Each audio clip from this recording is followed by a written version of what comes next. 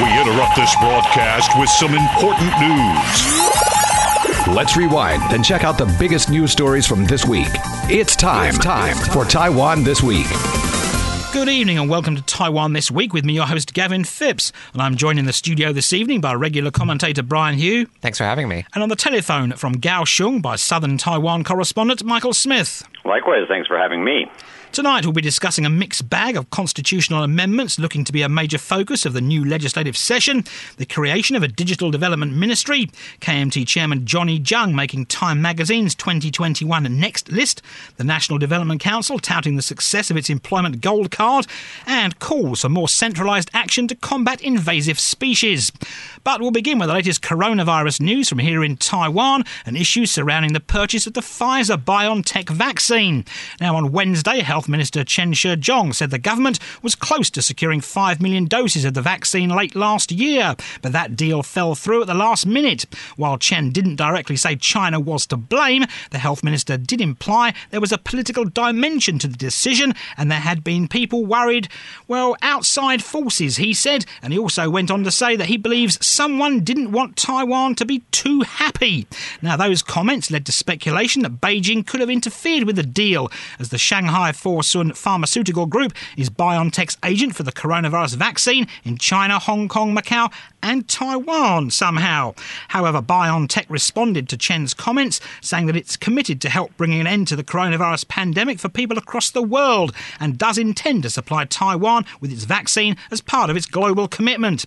The company also says that discussions with Taiwan are ongoing, and the health minister says that Taiwan was not actually in contact with the Chinese company that's acting as BioNTech's agent for the vaccine, and all of the negotiations it's having are directly with BioNTech employees.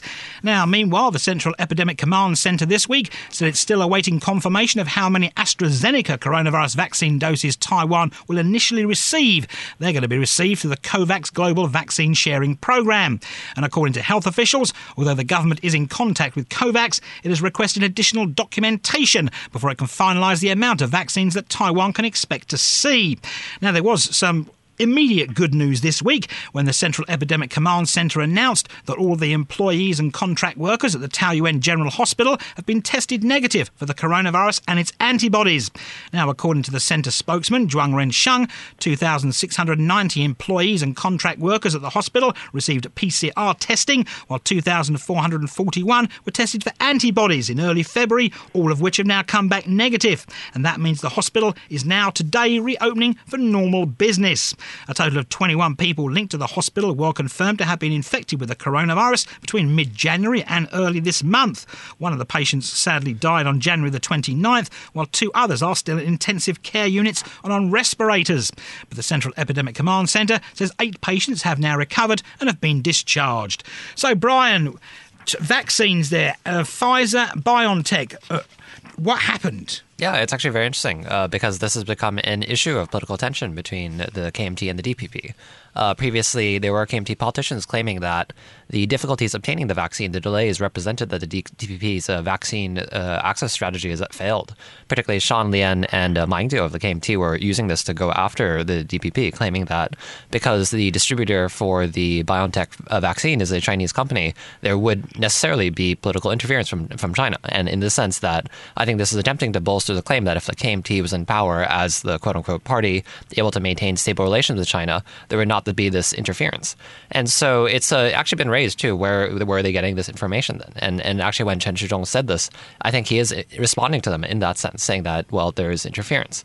And I think that the KMT will use this as a way to attack the DPP, claiming its strategy is not working and so forth. But I think also then in the end, actually just kind of going open with this did actually work out for the Tsai administration, because now BioNTech has responded saying that it will provide vaccines. But I think it's still going to be a issue of contention. I think what's also interesting is that, for example, some of Taiwan's vaccines are to come through COVAX, the international network set up to distribute vaccines. But COVAX is one of the coordinators is the WHO. And so that's also possibly a source of Chinese pressure regarding Taiwan. And so I think this kind of issue is not over, but the way it's developed is quite interesting. Yeah, so I talked to several of the doctor friends and other people that have some knowledge in this issue, and everyone pretty much just chuckled at the idea that China didn't have anything to do with this, because it's just sort of assumed that China would want to put their foot on anything. I mean, if they could control the weather on Taiwan, they would probably try to do that as well. But most of the people that I talked to also said that they don't think that China is actually trying to stop Taiwan from eventually getting the vaccine, because that would be counterproductive. But they just want to control how we get it, when we get it, because they want to control everything. But they also mentioned a couple of other things that were interesting and quite positive. Number one, I'm hearing from most people that no one's really planning on doing any traveling this year. So there's not a huge amount of concern and desire to get this vaccine immediately, because, as we all know, we are living in a relatively COVID-free environment. Secondly, there seems to be a pretty decent high trust in the national health insurance system. Last year, for example, or the flu vaccine down here in the South, there was extra left over even at the end of the flu season. There was extra ones that were not even used. We seem to be doing quite well with our health system. Thirdly, there's the fact that the information about the vaccine seems to keep changing. Pfizer is a 2-dose vaccine, but then just today they came out with new statistics showing that just 1 dose may provide 90% protection. So now they're talking about perhaps only using 1 dose. Johnson & Johnson, which originally was a 1 dose, is now thinking about maybe doing a 2 dose. So some of the doctors that I talked to were like, well, in some ways it's kind of good that we're waiting a bit, because everyone else is exploring or pioneering this, and we get to sort of wait and find out and see what happens. And also, there doesn't seem to be a lot of fear in disparities over, like, wealth issues. There's not a lot of people in Taiwan that I know of who are worried that only the wealthy will be able to access these vaccines when they do come through, and that is an issue that is quite strongly felt in other countries. So that's what I'm hearing down here. Yeah, I think it will continue to be an issue of political tension. For example, I'm actually kind of interested that if the KMT will bring out the claim that Taiwan should use, for example, Chinese vaccines. If there are continued delays, perhaps this will be a claim that eventually is introduced to the discourse. So far, the KMT has stuck to this kind of claim that China may interfere in obtaining Western-produced vaccines. But I think also it'll be interesting to see there are some people that actually are somewhat fearful of getting the vaccine at present. I think the Ministry of Health and Welfare will also have to dispel these kind of fears regarding vaccines, which I just think you see kind of across the world, that perhaps you'll get it if you take the vaccine, that it might not be safe, that you should wait a bit, and so forth. But I don't think people are planning on traveling, and so there will be that. The vaccine hesitancy issue is definitely a global phenomenon. Exactly. But of course, you don't really hear about anti-vaxxers here. Yeah, that's right. They have the flu things every year. Not the crazy people who say that they shouldn't get their kids chickenpox vaccinations because of Jesus or something like that. Yeah, but I mean, when every year the government has its flu vaccine, you don't see people on the street outside the government office of the local health office, for example, holding placards saying vaccines will send you to hell or turn you into a lizard person or something. Yeah, that's also a nice thing about Taiwan. There are people that I feel are sometimes that they feel the vaccine this year is not safe, so we'll wait till next year to get the flu vaccine. You do have those kind of types. And so I also wonder about that regarding these kind of COVID-19 vaccines. I also think that perhaps there'll be fears regarding specific vaccines, that, we should get this one and not that one. And so I think that actually will be a challenge for the Ministry of Health and Welfare in terms of messaging, because Taiwan is going for 3 different kinds of vaccines. Right. Yeah, there's so many unanswered questions. And it's true, Brian, as you mentioned last year, we did have a spat of people get sick from the flu vaccine, and then there were some issues with it. So that's an issue. I think that happens every year with these. It started in Korea, that problem, of course. Right. And then the government were quite upfront about, every year certain percentage of people do get sick from taking it. And then the issue sort of went away. Yeah. I think also just the belief that you just will not get COVID from having the vaccine. I think people sometimes just don't understand actually how vaccines work. And so I think that there will still be some issues with that. But I think the Ministry of Health and Welfare and the Central Epidemic Command Center has done a really good job in terms of communicating to the public so far regarding what measures to take. Having also this information available in a variety of formats, in internet memes for young people, line stickers, cute dogs, and that sort of thing. So I think with vaccines, it'll probably be similar channels for kind of circulating this information. And of course, Brian, the health minister this week also came out and dismissed allegations that human negligence was responsible for the Taoyuan General Hospital outbreak. Yeah, that's right. And I think this is another point in which the Pan Blue camp has sought to attack the DPP. There were some KMT politicians calling for even a lockdown of Taoyuan, despite how premature that would be. But it has been a challenge. I mean, this was the largest cluster case in Taiwan to date. And now that things are over, things hopefully will get back to normal. But I think people will claim that, I mean, there will be voices, of course, that claim that this was because of negligence, that the DPP should have taken more stringent measures and so forth. But also, I think it's just remarkable that to date, there has not been a case of medical personnel getting COVID from a patient until this cluster. Yeah, seriously.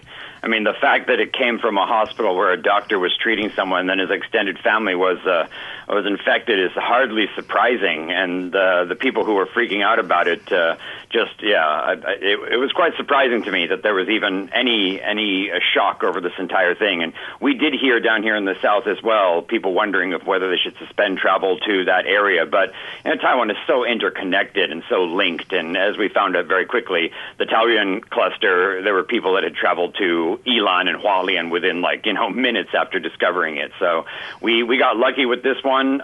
We need to keep our guard up, but to argue that there was negligence at a hospital that was treating COVID patients is a pretty tall thing to claim. Anyway, moving away from the coronavirus and talking about the legislature. And Legislative Secretary-General Lin Zhejia this week said he believes that constitutional amendments will be a major focus of the new legislative session in the year of the ox. Now, controversy over the issue of imported pork containing ractopamine led to the failure during the previous legislative session to convene what would have been the first meeting of the Legislative Constitutional Amendment Committee. And while Lin says he believes the committee will now meet in the coming weeks, he's also warning that lawmakers from both the ruling and opposition parties have really yet to agree on consensus regarding what issues the committee should first discuss. Now, lawmakers have submitted 42 proposals for constitutional amendments, and they include lowering the voting age to 18, the abolishment of the examination UN and the control UN, proposals to amend laws governing the election of at-large lawmakers, and also ways to streamline the confirmation procedures for cabinet officials. The DPP, though, is reportedly, according to the United Daily News, backing away from insisting on more Taiwan-centric and controversial amendments, such as the removal of national reunification from the Constitution. And while there's obviously plenty of nitty-gritty domestic politics issues to discuss in amending the Constitution, there have also been calls for 3 constitutional amendments to enshrine animal rights in, the Constitution. Now, the issues are all enjoying cross-party support, and draft versions of such amendments have been introduced by the DPP, the KMT, the Taiwan People's Party, and the New Power Party. And they include a proposal to the government protect biodiversity and animal habitats, a proposal to create a rule of law that prioritises the protection and welfare of animals, and a call that animals not be considered objects but given dignity. Brian, there you go. Animals in the Constitution. Yeah, it's interesting that this issue comes up. I think this is another one of these attempts, particularly from the Pan-Green camp, to show how progressive Taiwan is. I think this is a way that I think for some lawmakers to put Taiwan on the map, that Taiwan is a country that is progressive enough to enshrine animal rights. And I think this would be touted in that sense internationally. And it's interesting the way that animal rights has become a national issue sometimes on the basis of very local incidents, for example. Just the killing of a cat, for example, in Taipei, that was very popular, led to protests and actually just anger against the killer, who seemed to be someone suffering from mental illness. Also, documentaries in past years, such as 12 Nights, have raised attention to euthanasia in animal shelters, and that has become an issue. It's actually kind of interesting, too, because when Tsai originally ran in 2016, there were kind of visual references to this issue of 12 Nights and animal euthanasia in some of her campaign ads.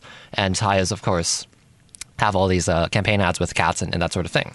But I think it's also a question then, how far will this get? Because I think whenever constitutional reform comes up, you always have the same host of issues, particularly regarding national symbols and that sort of thing. Changing up the system of government from the current 5 branches of government and reducing getting rid of the control and examination yuan and that sort of thing. And just will it get resolved? That just usually, it just comes up again in the next year as another political issue. So yeah. Michael, do you expect animals to have dignity anytime soon, or do you think that'll get bogged down in the legislature?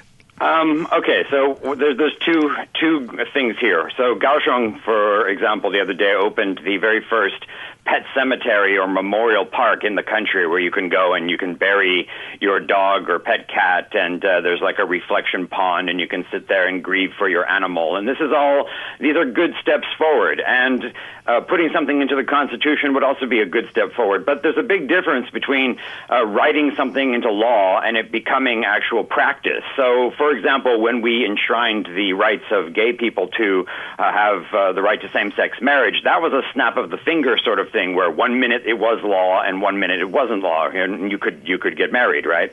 But this is a thing that is going to require a huge amount of evolution and education of people. If you've traveled anywhere in Taiwan, passed out of Taipei City, and you've seen a pork farm or a duck farm or any of these places, they are hideous. And, of course, I'm biased as a vegetarian, but these places are just horror houses. And if you want to look at places that have animal rights enshrined in the Constitution, we can take the EU, for example. The EU has the 5 protections for farming animals, and those are freedom from hunger and thirst, freedom from discomfort, freedom from pain, freedom from injury and disease, fear and distress, and the right to express normal behavior.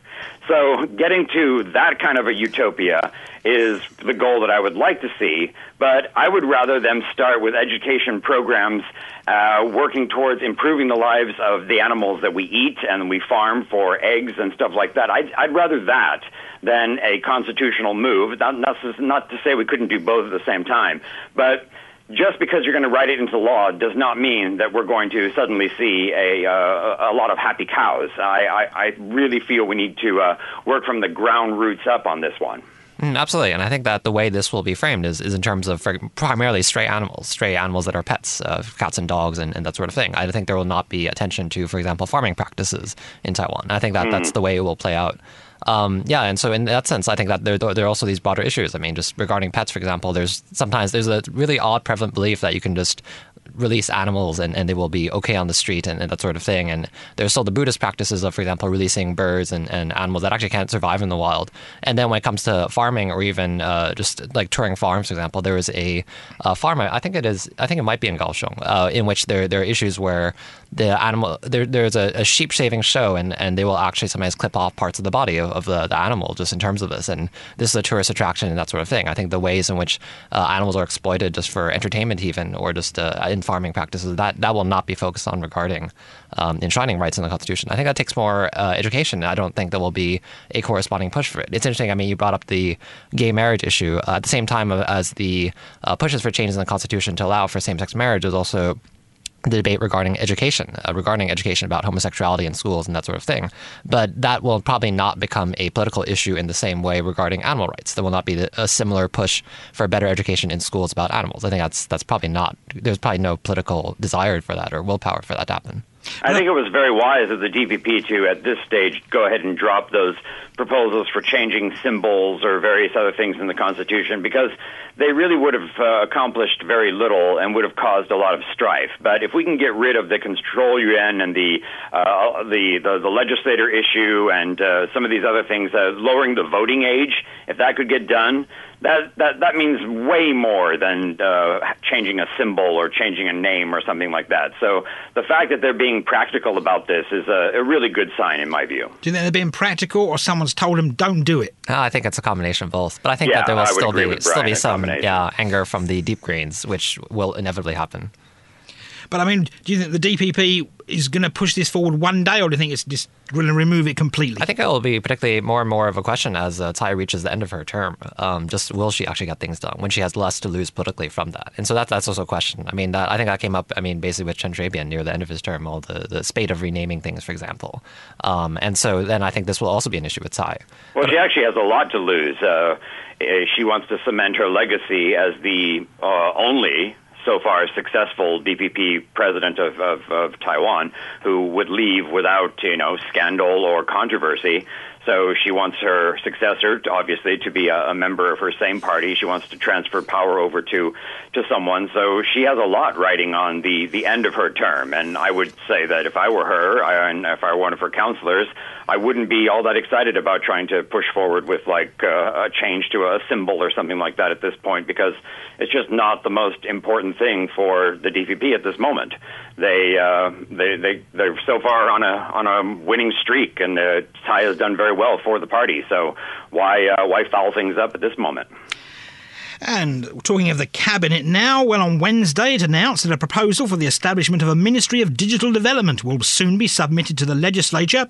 Under the proposal, the new ministry will be tasked with supervising the information and communications technology industry, as well as network infrastructure construction and management of information and communication security. Now, according to officials, the planned Digital Development Ministry will incorporate the business areas of various government agencies. Those agencies include the National Communications Commission and the Department of Posts and Telecommunications, the Industrial Development Bureau, the Department of Information Management under the National Development Council, and the Cabinet's Department of Information Management. Now, the proposal is part of a Cabinet organisational reform plan involving a draft amendment to the Organisational Act of the Executive UN, which passed its third reading in the Legislative UN nearly 11 years ago. So, Brian, obviously some people might argue, putting all these government offices under one roof is a good thing, but then some might argue, well, don't these offices already deal with things to do with basically technology, network infrastructure, and etc., etc.? Yeah, that's right. And so the question then is, will this clear out some of the bureaucratic hurdles to developing technology in Taiwan and digital technologies in Taiwan? Or will it actually just encounter the same issues that have been plaguing the bureaucracy in government for ages? I think the issue in Taiwan frequently with government is that different ministries, different bureaus do not like to cooperate with each other. They will always fight over territory regarding cooperation between them. Just interdepartmental or interministerial cooperation is always very difficult regarding everything from digital technologies to, let's say, migrant workers and so forth. And that's the thing, actually. Fundamentally, these although you maybe will have a new ministry to deal with this, you still actually do have to cooperate with the other ministries. And so it's a question then, can you actually cut through that by upgrading this the kind of power that developing digital technologies has, or will it actually just encounter the same issues? And so I think that's often the case, that the executive branch of government will declare there's a need to do something, but it encounters resistance from bureaucracy, and there's infighting between the different ministries and that sort of thing. And so creating a new one might not actually have that issue too. And when you do have a new ministry, it will also try to mark out its turf. And so then you will have the same issue, I think. Yeah, I think Brian hit the nail on the head. It's amazing. So in Kaohsiung, we have, the Ministry of Culture. You have the minister just like every other city. And it's really shocking to see how they squabble amongst each other when they're all on the same team and they're supposed to be fighting for the same city. And this is exactly what would happen if they consolidate this. They still would have this trouble with not understanding that they're working for the same side. So, yeah, we really need to get through this turf war issue that happens in Taiwan. But one quick aside on this new ministry, which is said to be going to possibly supervise science parks. There's a big issue that we have down here in the South with the debate over these so-called science parks, which many of them just seem to be bulldozed level areas with roads and then a lot of empty plots and a sign that says blah, blah, blah, science park. And every time a politician comes down and they see an empty plot of land almost down here, it's like, we're going to build a science park and bring in X amount of jobs. And it doesn't seem to be producing the fruit that they are claiming. So hopefully, if this new ministry does go ahead, they'll get some clearer guidelines, or we'll get some more clarity as to whether or not we need these science parks, where they should be, what they should be doing, and just getting some of them moving or anything. I don't know what Brian has to say about that. Yeah, I think so. Absolutely. Just a lot of local governments like to tout that we will have a science park here. We will develop the city in that sense, and we'll bring in white-collar tech workers and that sort of thing. But then the question is that Taiwan already has science parks. They have energy needs. They affect the environment and so forth. But the existing space and the existing science parks are not being efficiently utilized. But I think then for local politicians, this is a way to cement a legacy or say that you're developing an area.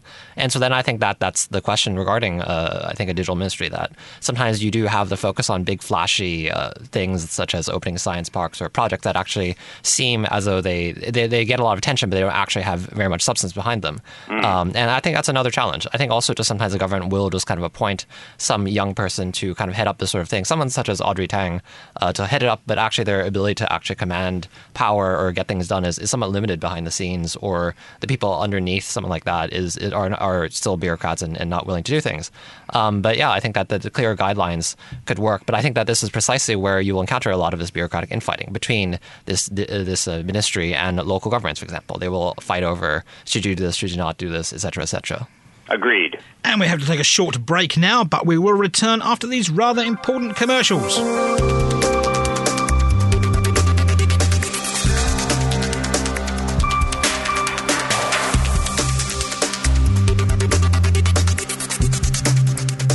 Welcome back to Taiwan This Week, and while the DPP heavyweights opted to forego temple visits this Lunar New Year, former President Ma Ying-jeou was joined by KMT chairman Johnny Jiang and Zhao Xiaokang, and they visited the Shen-Se Temple in New Taipei City's Sanzhong district to welcome the Year of the Ox. And speaking to reporters at the temple, they vowed to unify the party and return it to power in 2024. Speaking during the temple visit to reporters, Ma said that he hopes Zhao's return to the party will encourage other members who no longer have much to do with the KMT to also return to the party. Now, Zhao Xiaokang also made news this week when the National Communications Commission on Thursday said it's looking into whether Zhao would be in violation of the Radio and Television Act by taking a position within the KMT. That move comes after the KMT announced that it invited Zhao to be a member of the Central Advisory Committee.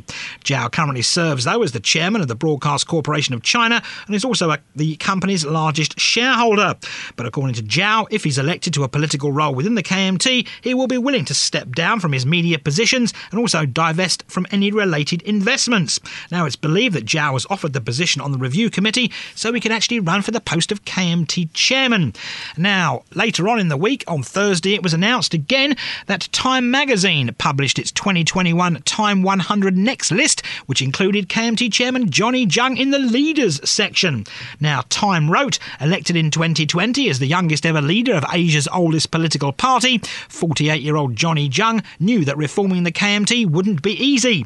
But given that his party had just suffered 2 straight crushing election defeats, he knew they needed to move away from their ageing base and attract a new generation of voters.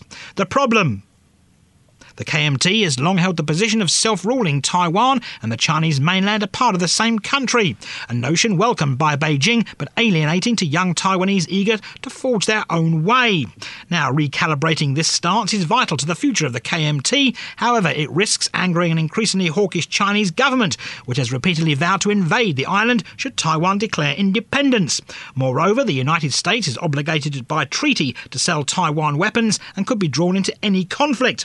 Regional stability may rely on the ability of Jiang, a US-trained former academic and economist, to navigate his tightrope while quelling populist voices within his own ranks. Now, the only quote from Jiang in that timepiece is when he says, "The youth will be the major decision-makers in our party." So, Brian, Johnny Jiang pops off to a temple in New Taipei with 2 rather elderly men, and apparently youth is the way forward. Yeah, and it's very funny too, because then he was named as significant in this list when the question is, will he just be consigned to insignificance if he loses the chair election? And that is the issue, actually, just that Chang came into office promising to make all these changes, but then ran into such resistance from the establishment, promising to bring more young people in the party, to win the young voters back by changing the pro-China image of the party, but then actually not be able to do this. I mean, early on, he proposed dropping, for example, the 1992 consensus, but this met resistance. We've also just seen the return of Ma Ying-jeou in the party to a position of prominence. He previously kind of hung back, but now he is, as a kind of elder statesman, but now he is actually very actively involved in all the publicity photos. Now he is in the center, sometimes not Jiang, actually, despite being the chair. And then with Zhao, just Johnny Chang just had no option except to make way for his biggest challenger, perhaps. Just that he actually had to allow someone just to come in from the outside and just name him to the Central Standing Committee. And that's a pattern the KMT is seeming to fall into, where someone comes in from the outside and says they will save the party, usually someone with a background in media or industry, such as Terry Goh, who is the CEO of Foxconn.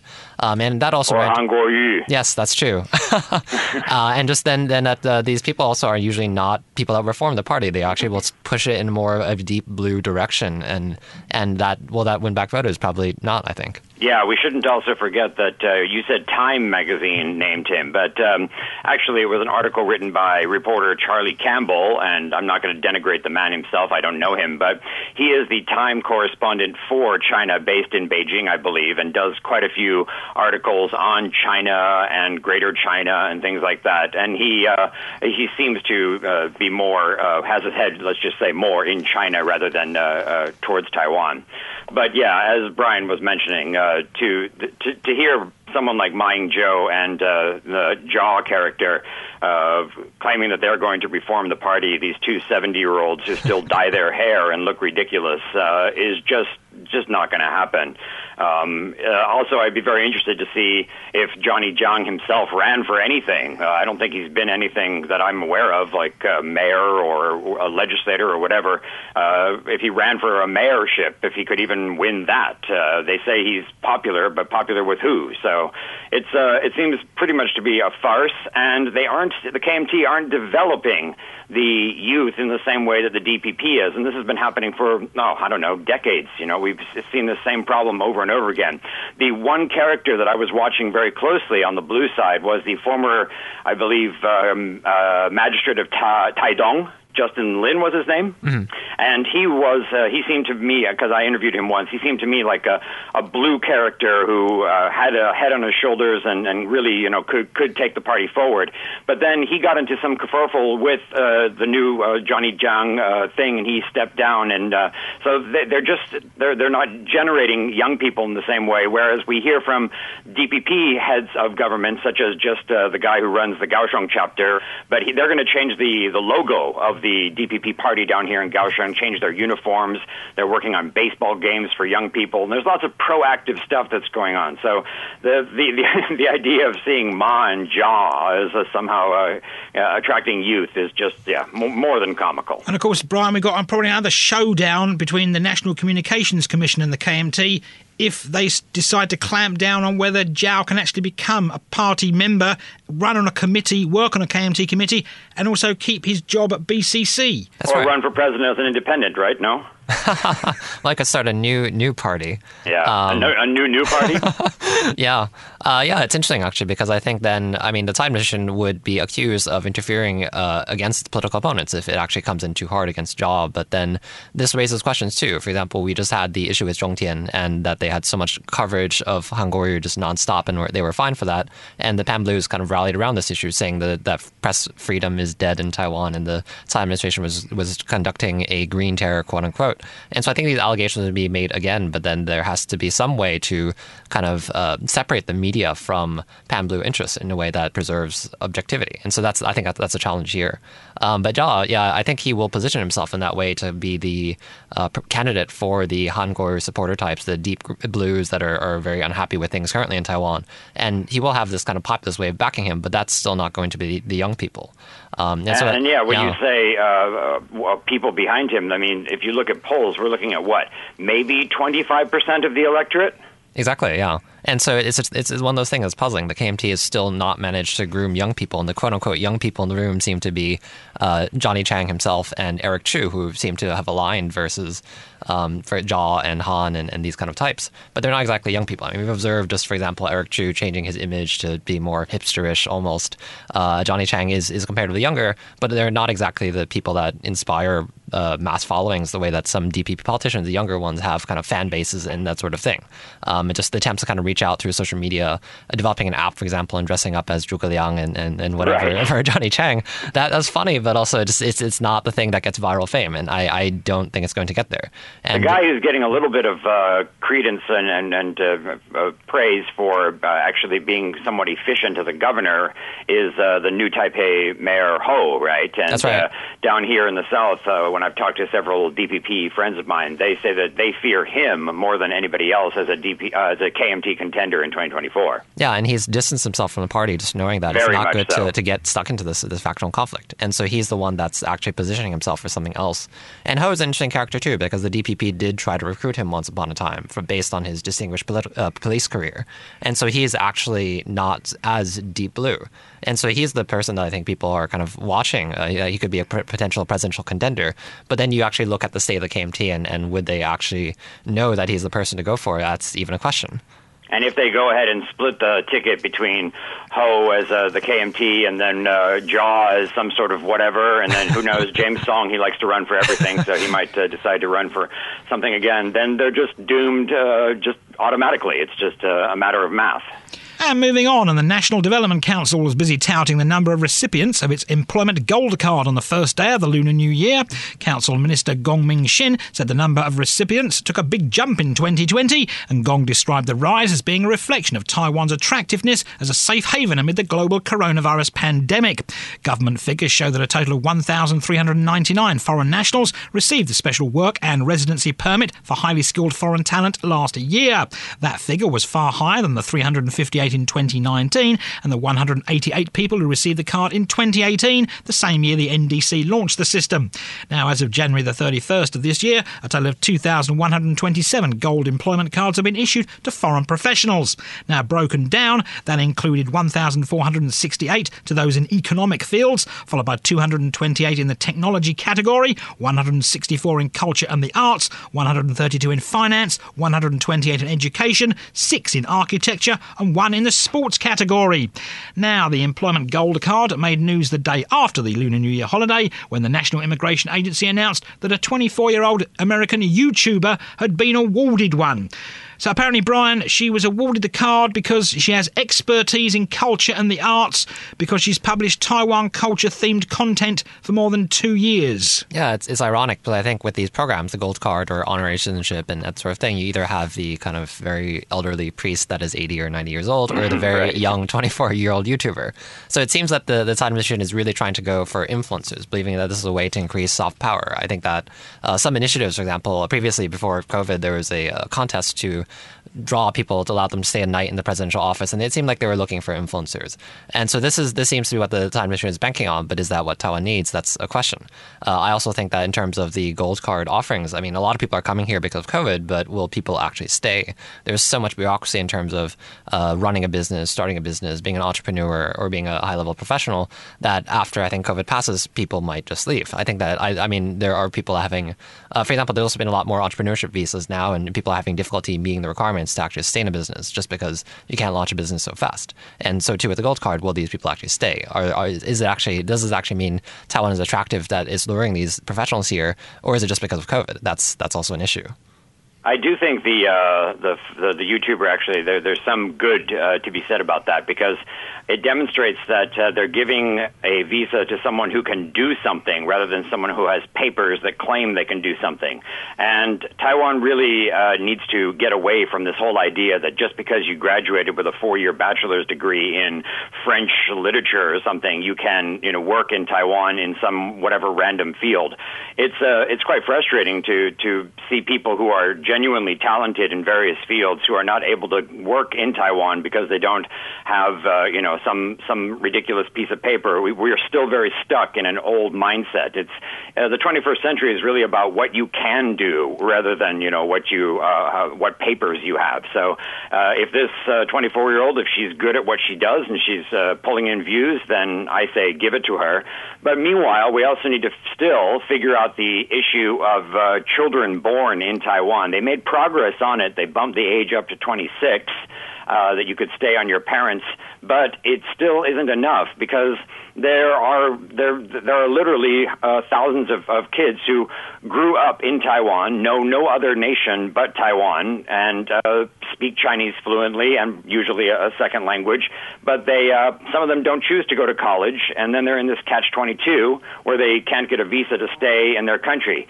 So we need to somehow work on some way that they automatically, if they've lived in Taiwan for X amount of years, should be able to get a permanent residency, if nothing else.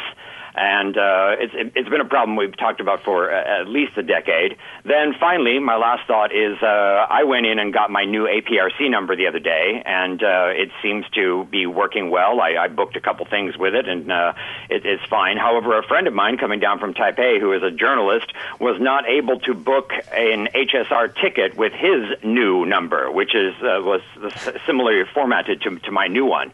So this digital ministry that's coming up and these gold cards and all of this are good, but we do have some of the little areas where we might want to start plugging these little holes and working out these kinks quickly.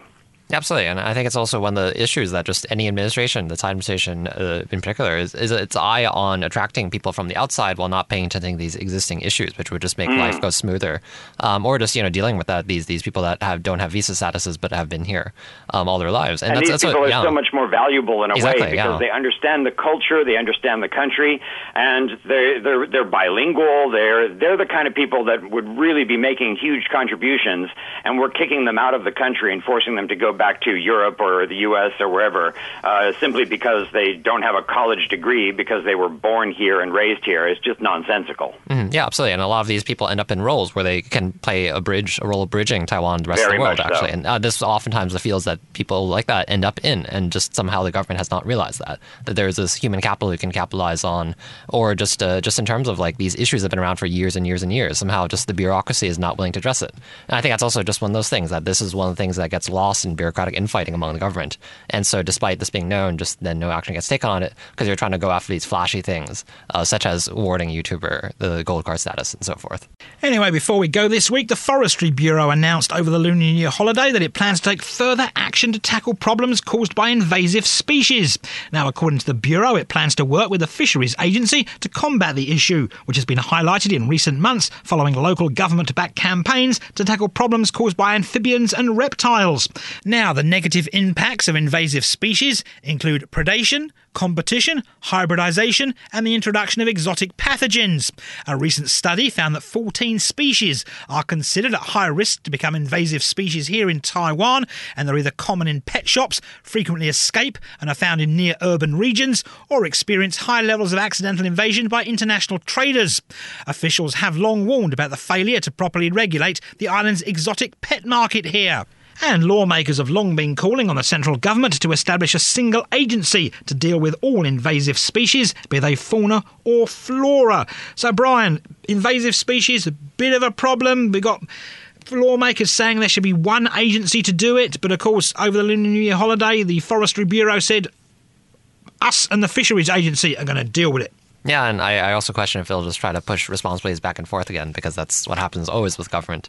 It's good to see the issue getting more attention now in terms of the press and so forth, but then will actually there'll be action taken on the issue? That's a question. And just then this kind of issue will just continually recur because people do release their pets and unexpected things happen and so forth.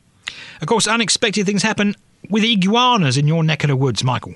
Yeah, a lot of these invasive species seem to like the warmth. Much like myself, we moved down south because we couldn't take the shivering temperatures up in Taipei, and iguanas are a prime example. We have a huge problem, but I'm not exactly clear on what the problem is necessarily, other than scaring people as we walk out on this, especially in the Pingdong area.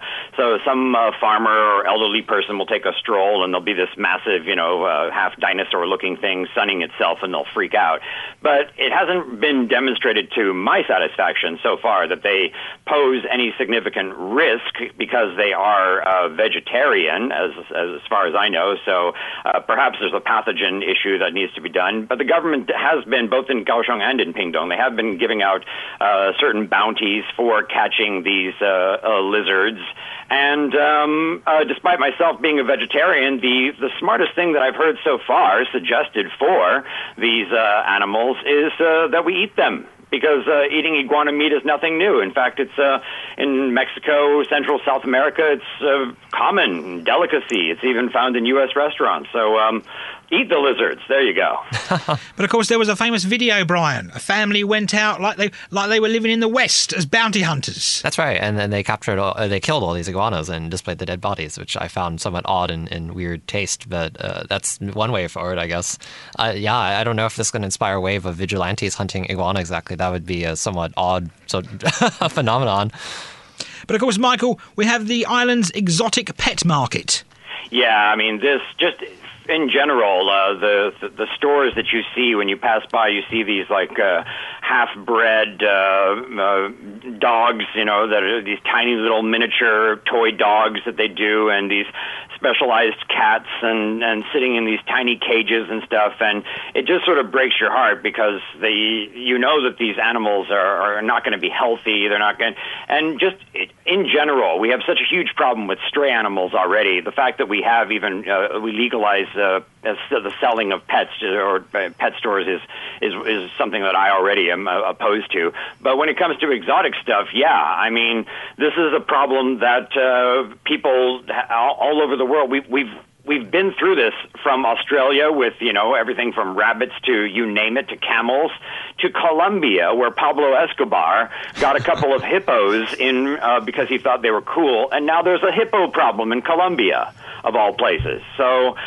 we should learn from the rest of the world and take some action quickly so that we don't end up having, an alligator problem. Of course, Brian, Taiwan is rather small, so invasive species could actually cause quite a bit of harm in Taiwan due to landmass space. Yeah, that's right. And I think they can just reproduce very quickly, and depends on what species, but then you have a very large problem you're dealing with. But I think, yeah, absolutely, it's the issue that there are a lot of trends. Certain animals become trendy and they get released when people get bored of them, and then you end up having a population out there. I mean, you have this with dog breeds all the time.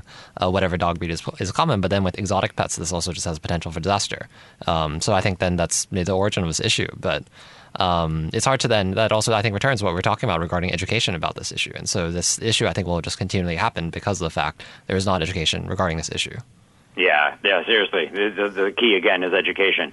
If people knew exactly, how Chihuahua is made or what it takes to create this rather unfortunately deformed animal, perhaps they wouldn't consider it as cute as they do currently.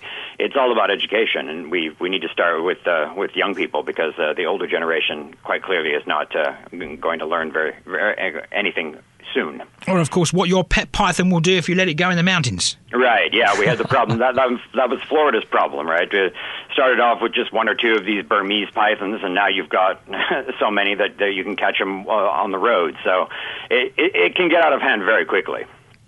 And that's where we'll leave it here this week on Taiwan This Week. And I've been joined in the studio today by Brian Hugh. Good night. And on the telephone from Kaohsiung by Michael Smith. Thanks for having me. And thanks for tuning in to this week's edition of Taiwan This Week here on ICRT with me, Gavin Phipps. And don't forget to check out Taiwan This Week podcast on your favourite podcast app when you get access to all our previous shows. Tune in again next Friday evening at 9 for another informative look at the top stories of the week with Taiwan This Week. And don't forget to also check out our podcast on our website, icrt.com.tw. Now keep it here for more music and news only on ICRT FM 100.